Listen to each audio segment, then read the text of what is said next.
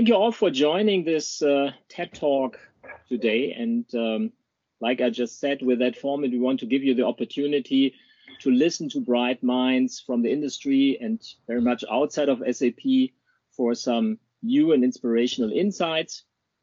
I'm very happy today to welcome Dr. Phil Squire for our TED Talk session today.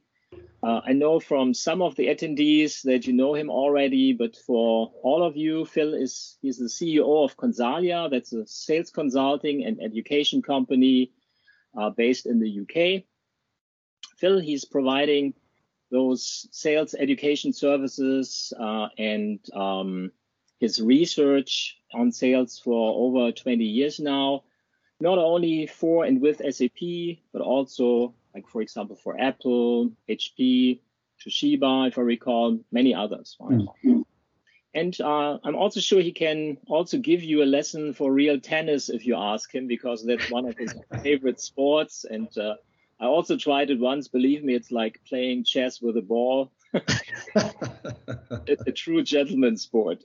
Me personally, as you have heard, I have the privilege to know and work with Phil since 2017, I guess.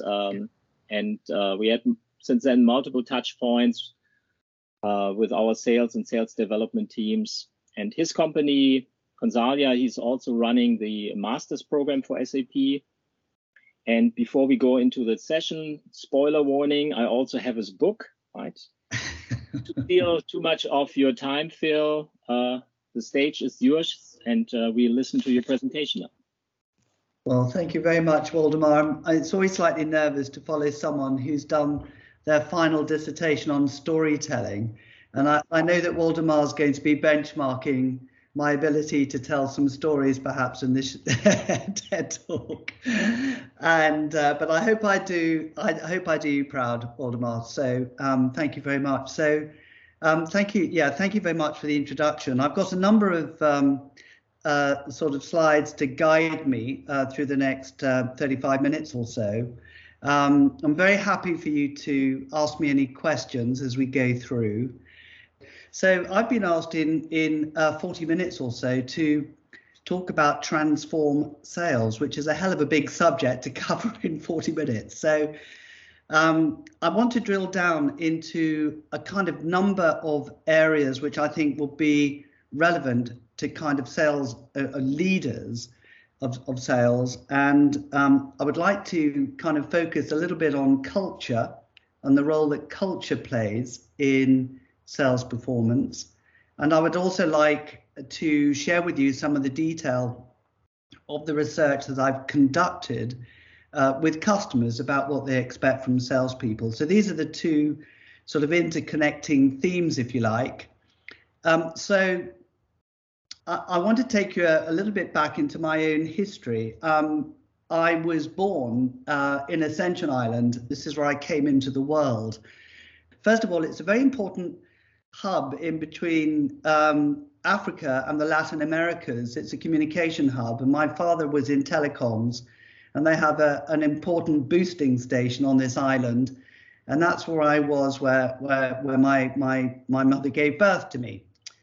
But the relevance of Ascension Island is not so much telling you where I was born, but actually that in the last 10 years, I've realized it's very important from a scientific interest. And it's of scientific interest because Darwin, when he was coming back from the Galapagos Islands, where he was studying his seminal book on survival of the fittest, as you may recall, came upon Ascension Island as a source of fresh water, for the ships that they were on. And at that time, it was just a barren rock. It was simply a volcanic island in the middle of the Atlantic with nothing on it, apart from some small indigenous sort of bushes. And it was the center of quite an active sort of turtle population at the time. And when he returned to the UK, he began to formulate an idea that was contrary to the survival of the fittest ideas that he was writing about. And his question was, is it possible to fabricate in nature an island such as Ascension Island such that we can transform that island in terms of its vegetation and so on and so forth. So he ordered people every time they came back to Ascension Island to plant trees. And this happened over quite a number of years. And you can see there are clouds above Ascension Island.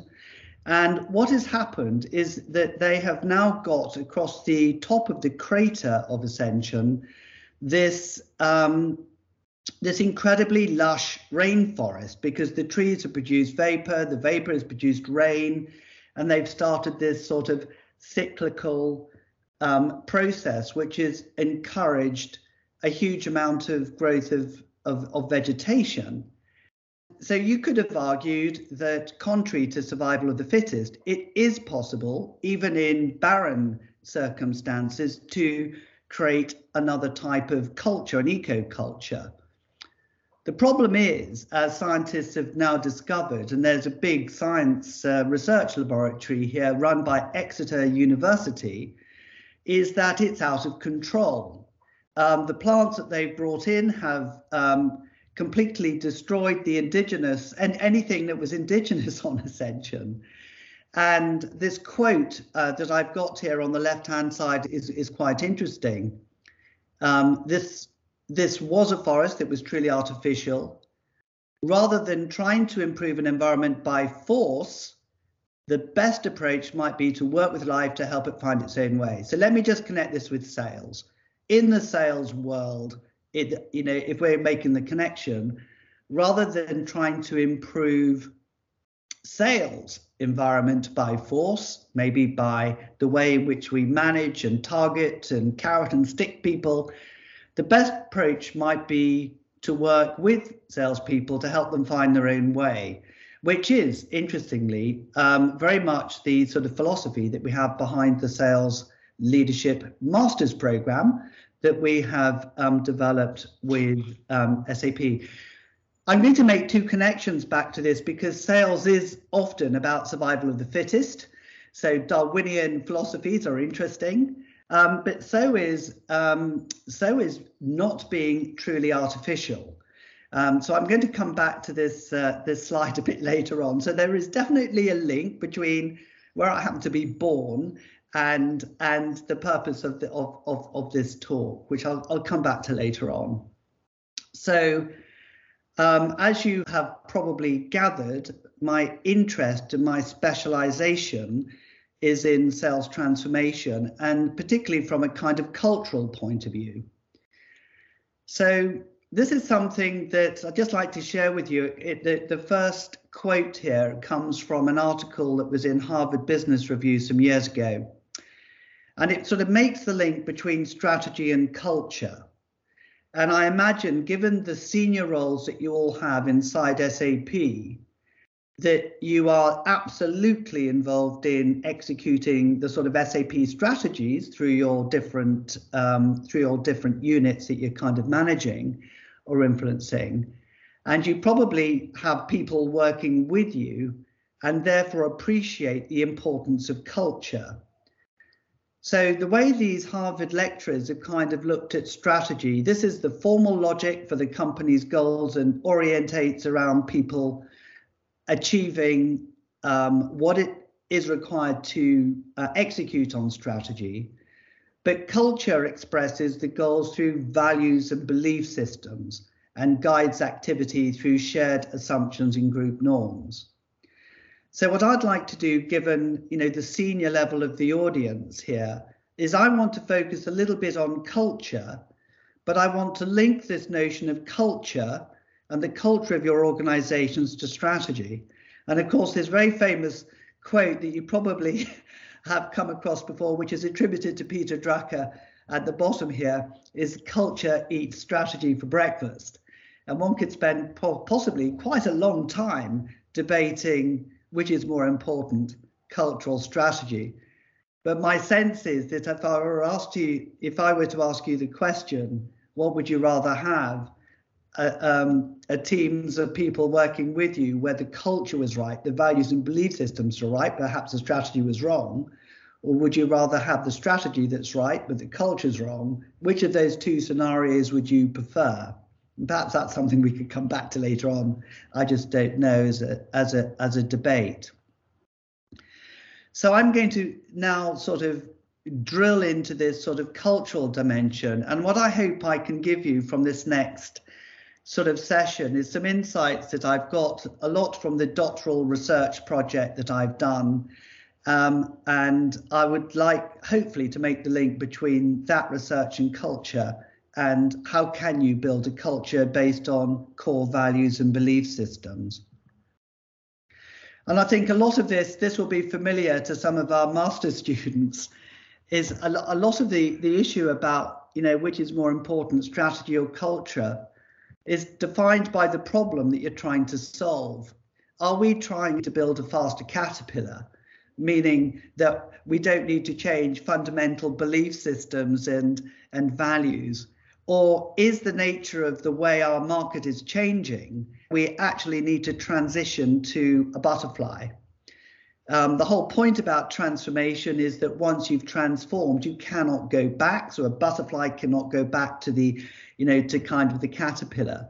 But it could be that actually we don't need to transform to a butterfly. We simply need to get more effective at what we do.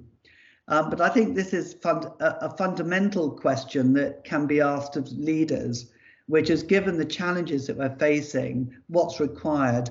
Is it driving faster change, potentially, or more effective change, or is what's required a degree of transformation? And if it's transformation, then we absolutely have to kind of focus in on values and belief systems, because that's where the transformation kind of will occur. So maybe we can come back to this question a bit later on. So I want to wind back a little bit in time. And I was involved in my doctorate on a global research program, which started off in the tech sector, and then it moved to manufacturing, insurance, and other sectors, where I was exploring what was quite a simple question based on how do customers want to be sold to. And as part of the exercise, I was also asking the customers the question, well, given what you've just described to me in terms of how you want salespeople to sell to you, or selling organizations to sell to you, what percentage of salespeople sell in the way that you want? And it probably will not come as a huge surprise when I show you that the research that I've done, and it was over now many hundreds of people, is less than 10% of salespeople sell in a way that customers want. So when I look at this kind of fact, for me, what it's done is it kind of is not there to bash salespeople over the head with. It's clear that there is a source of competitive advantage if our selling organization can be in the 10%. And I borrowed one of SAP's terms, which is the winner's circle. For me, the winner's circle is that 10%, and really wanting to find out what it is that those 10% do in order to be that 10%. And the particular lens that I found myself researching was through the lens of selling organizations' values and belief systems. And this is where this therefore links to culture and sales culture, which I talked about earlier on. I interviewed so many customers around the world, and it was an absolute privilege. And I think one of the epiphany moments that I had was when I went over to Seattle, and I had the good fortune to interview the chief marketing officer of Starbucks, the CIO, and a young lady who was just out of Harvard Business School, a very bright young lady who was heading up their new ventures team. And this was at a point in time where internet was becoming very well established, and Starbucks was at the time not internet enabled. Howard Schultz, the CEO of Starbucks, recognized that they needed to equip the 1,400 Starbucks stores with internet. And he went to this group of people, and they'd done some rough calculations about what it would cost them to do it. And they came up with $100 million investment, which they thought they'd need to put into the stores over a 10-year period. I mean, how many cups of coffee do you need to sell to get payback on 100 million?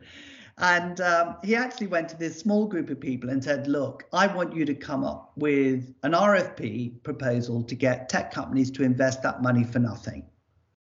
So you can imagine getting an RFP from Starbucks saying, we'd like you to invest in internet enabling our 1,400 stores. And by the way, we want you to fund it. So, I mean, clearly this small group of individuals had to come up with some sort of value proposition to put to the suppliers.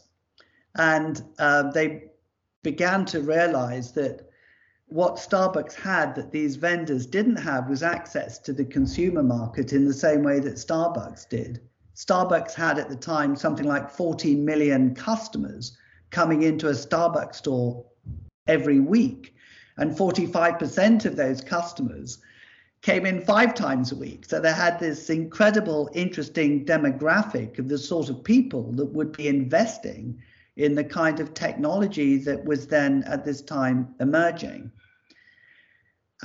They started to calculate how much would it cost these vendors to get their brand in front of these 14 million customers, and how important it was for these vendors to get to a dominant market share quickly.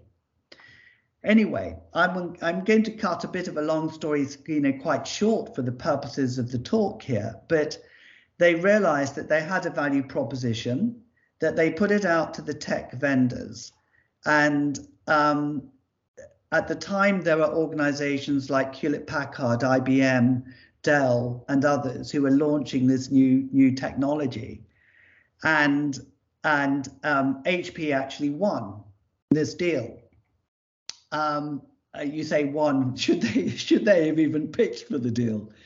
And what was interesting, because I interviewed not just Starbucks, but I went and interviewed the account team at HP at the time, the people that negotiated the deal. And clearly they were being very creative about how would you get the ROI or payback from this kind of opportunity. And that included not just selling their mobile telephony to the consumer market in America, which is terribly important, but it was also getting share of wallet inside Starbucks as an account. I mean, they did a great job in putting together a deal. The final cost was 60 million, not 100 million, over the 5-year period. When I came back from interviewing both Starbucks and HP, for me, this was an epiphany moment, if you like, on my research.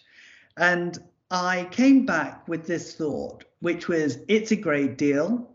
Clever Starbucks to have come up with such a bold RFP, because I've not seen anything quite like this before.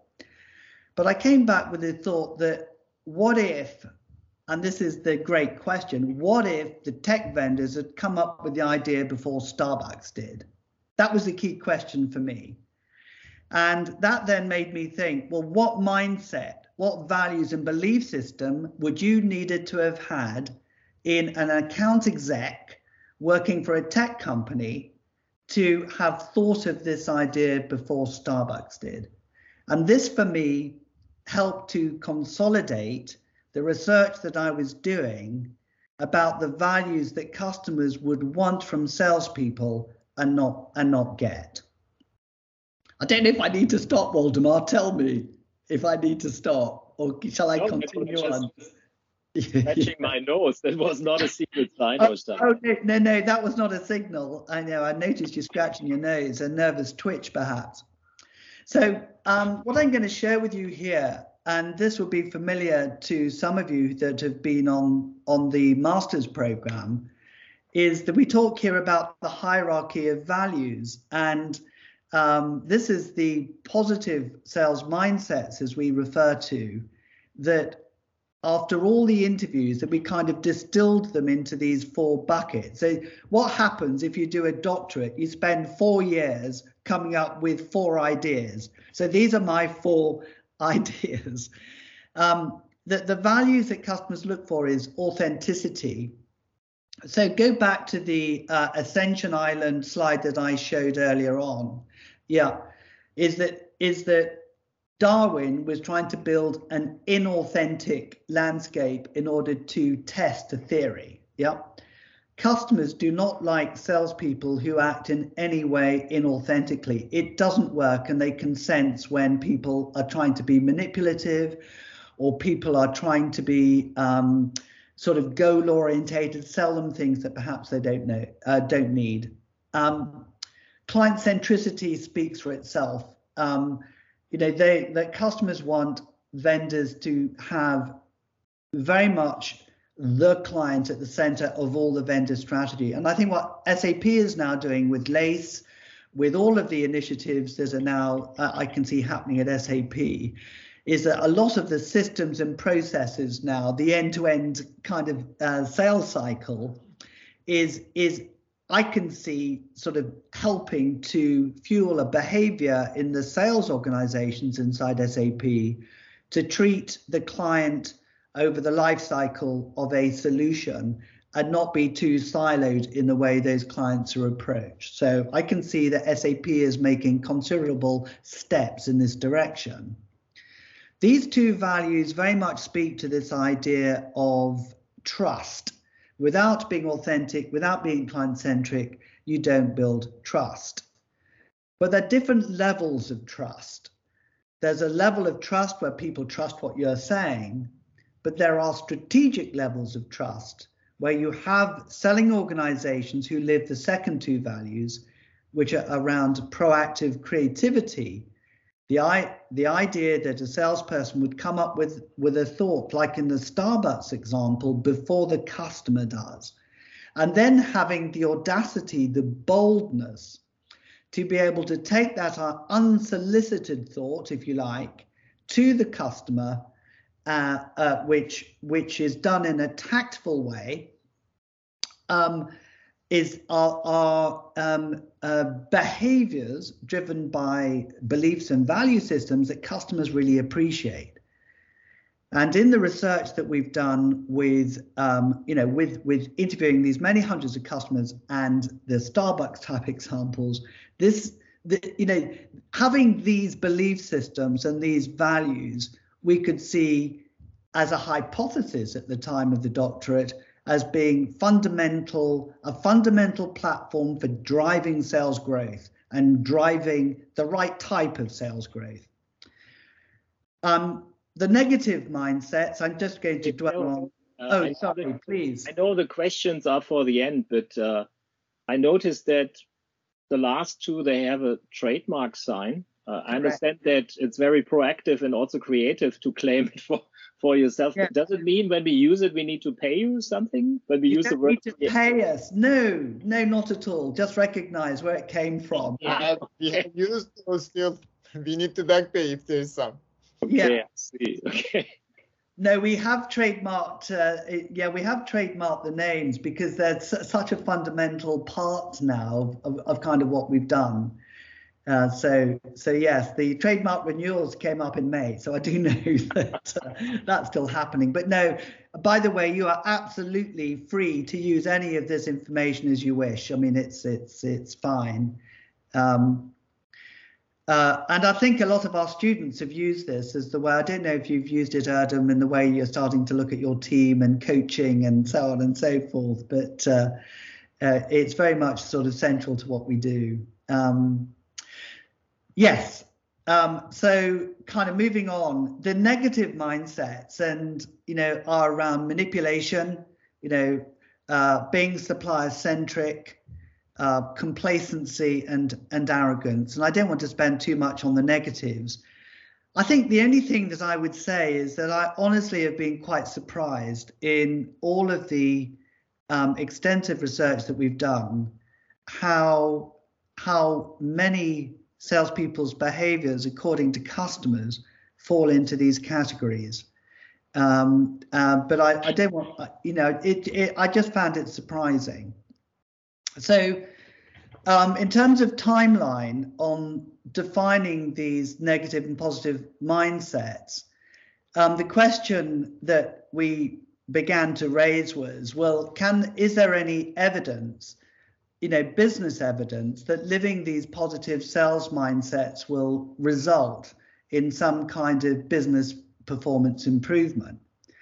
And again, we were lucky enough to have been working with a tech client. At the time, it was Hewlett-Packard, where we were able to set up 2 control groups, where we were able to measure across a 2-year period the impact on business performance, taking one control group through embedding these mindsets in every stage of the sales cycle, from beginning to end, to negotiating, and so on and so forth, and compare it to kind of another control group which had no input from us at all.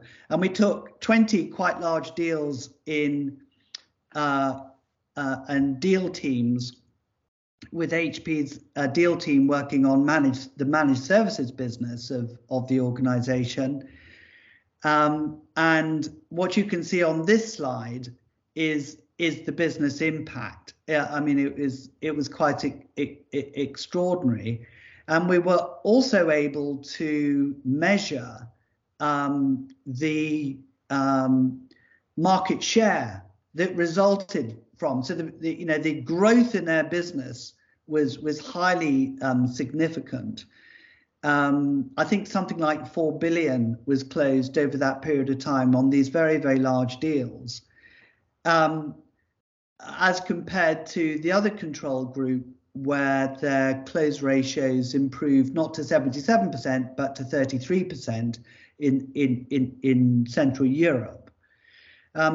This is published. It's published in the book that I've written. It also has been published in various journals. So we came out of this convinced that the mindsets and ROI are very closely linked, and probably just common sense would tell you that that is indeed the case.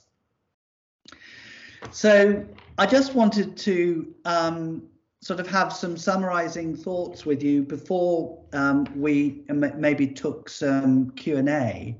The first question is that we often get asked this question: is it possible to change people's values and belief systems? Is it possible to, to change the way in which people think they should do sales and the way they believe that they can do sales? And our answer to this is it is possible to change people's values and belief systems. We're not born with values and belief systems. We grow into them over time. We're influenced by our mentors, our family around this topic. So, and as you can see with the HP example, we absolutely were able to take those mindsets and in a very detailed way apply that mindset through every stage of the sales and buying cycle. And it was just a fascinating exercise. And every time we worked on a major opportunity around embedding the mindsets, what we did was we said, we know we're doing a pretty good job, or we think we are, but how can we stretch the boundary? If it's about client centricity, how can we be doing more to understand the client better? And this sort of energy that went into creating what became a new culture around the values and belief system was just an extraordinary journey.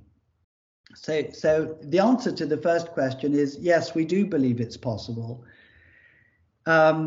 No doubt at SAP, you have pockets of people who naturally live these values and beliefs, but you may have pockets of people who don't. And so for those that don't, is it possible to change? It is possible, we believe, to change. The second thought that I found quite interesting as I was doing the doctorate is the predictive nature of values and belief systems if you know in your sales team that your sales team have a particular values and belief approach, you can pretty well be guaranteed to know how they're going to behave in a crisis, or how they're going to behave in any kind of sales opportunity or problem. And as a leader, it makes you much more comfortable that if that culture is really strong, that the way in which your teams are going to act or react is going to be as you would want it. So the predictive nature of values and beliefs, which links back to this culture kind of issue that we had talked about at the very beginning. What I've shared with you is this sort of detail of my research, and I'm really happy to sort of go into that more. What I've shared with you is quite a central theme of what it is we cover on the Sales Masters program that SAP have embarked upon. And I know that you're probably all in positions where you could encourage frontline sales managers to join the program. Please do. I think the next cohort is pretty well filled at the moment, but bear that in mind. And yeah, buy the book. Launched earlier, this book, Selling Transformed. It's doing quite well. It's available on Amazon and Waterstones. It's available all over the world. So if you are interested in any of the topics and would like to go into it in more detail, then we've got loads of interesting case studies and tools in the book which people have found useful. So on that note, Waldemar, I know that we're approaching the 45-minute mark, I believe. I think we started a bit later, but I'm very happy to stop sharing my screen if I can. It's true that we have our headquarters in Germany. That doesn't mean that we run by the minute, so we still have some flexibility. Yeah. First of all, I mean, before we get into Q&A, first of all, thank you very much for sharing, Phil, and pleasure. I mean, very inspirational for me. And I just thought by myself, is it that you always tell the same story and I'm a little bit stubborn and needs longer to get it? Or is it always a different viewpoint which triggers some ideas with me? And I think it's both. Sometimes it's the repetition. I mean, the caterpillar and the butterfly and change and transformation. We heard it often, but it's still good once in a while to get reminded. Yeah. The Q&A is for everyone, of course, but let me start with a question first in regards to a culture. Does a good culture needs to be agnostic, that it is the skeleton which helps you to go through the constant changes which you are facing, or also to which extent does the culture need to adopt to these changes? I think it's at a time of crisis that culture becomes particularly important. You know, when things aren't going as well as you would want them to. And it's there that the true values and culture of an organization become very explicit. You know, I've had conversations recently with senior sales leaders who have missed for the first time in 13 quarters, one quarter. And I've seen the most incredibly negative behavior from senior leaders in the desire to try and reach targets. And what you see is a kind of values and belief systems. You know, you see how people are reacting in a state of almost panic in some cases, with that kind of pressure. So pivotal moments for me really tell you what the culture of an organization is. When things are going well, you can wash a lot of things under the carpet. You don't really sort of necessarily need to notice. But when it matters, it tends to be when you're in a crisis or you're in a challenging situation. So I would say that the market environment now, Waldemar, even compared to when you first talked to me about the TED Talk a couple of months ago, has changed. So it's a different kind of scenario. I mean, the ability to deal with ambiguity and change, all of those things, is a leadership kind of cultural dimensions rather than, if you like, the front line sales. But what all I can say is that if you've got salespeople who are proactively creative and tactfully audacious, you need those values right now when things aren't so good. And if they haven't got that mindset and belief system, you're going to be chasing your tail a bit. So for me, these values are important all the time, but they're particularly important when you're facing challenging times. That's what I would say.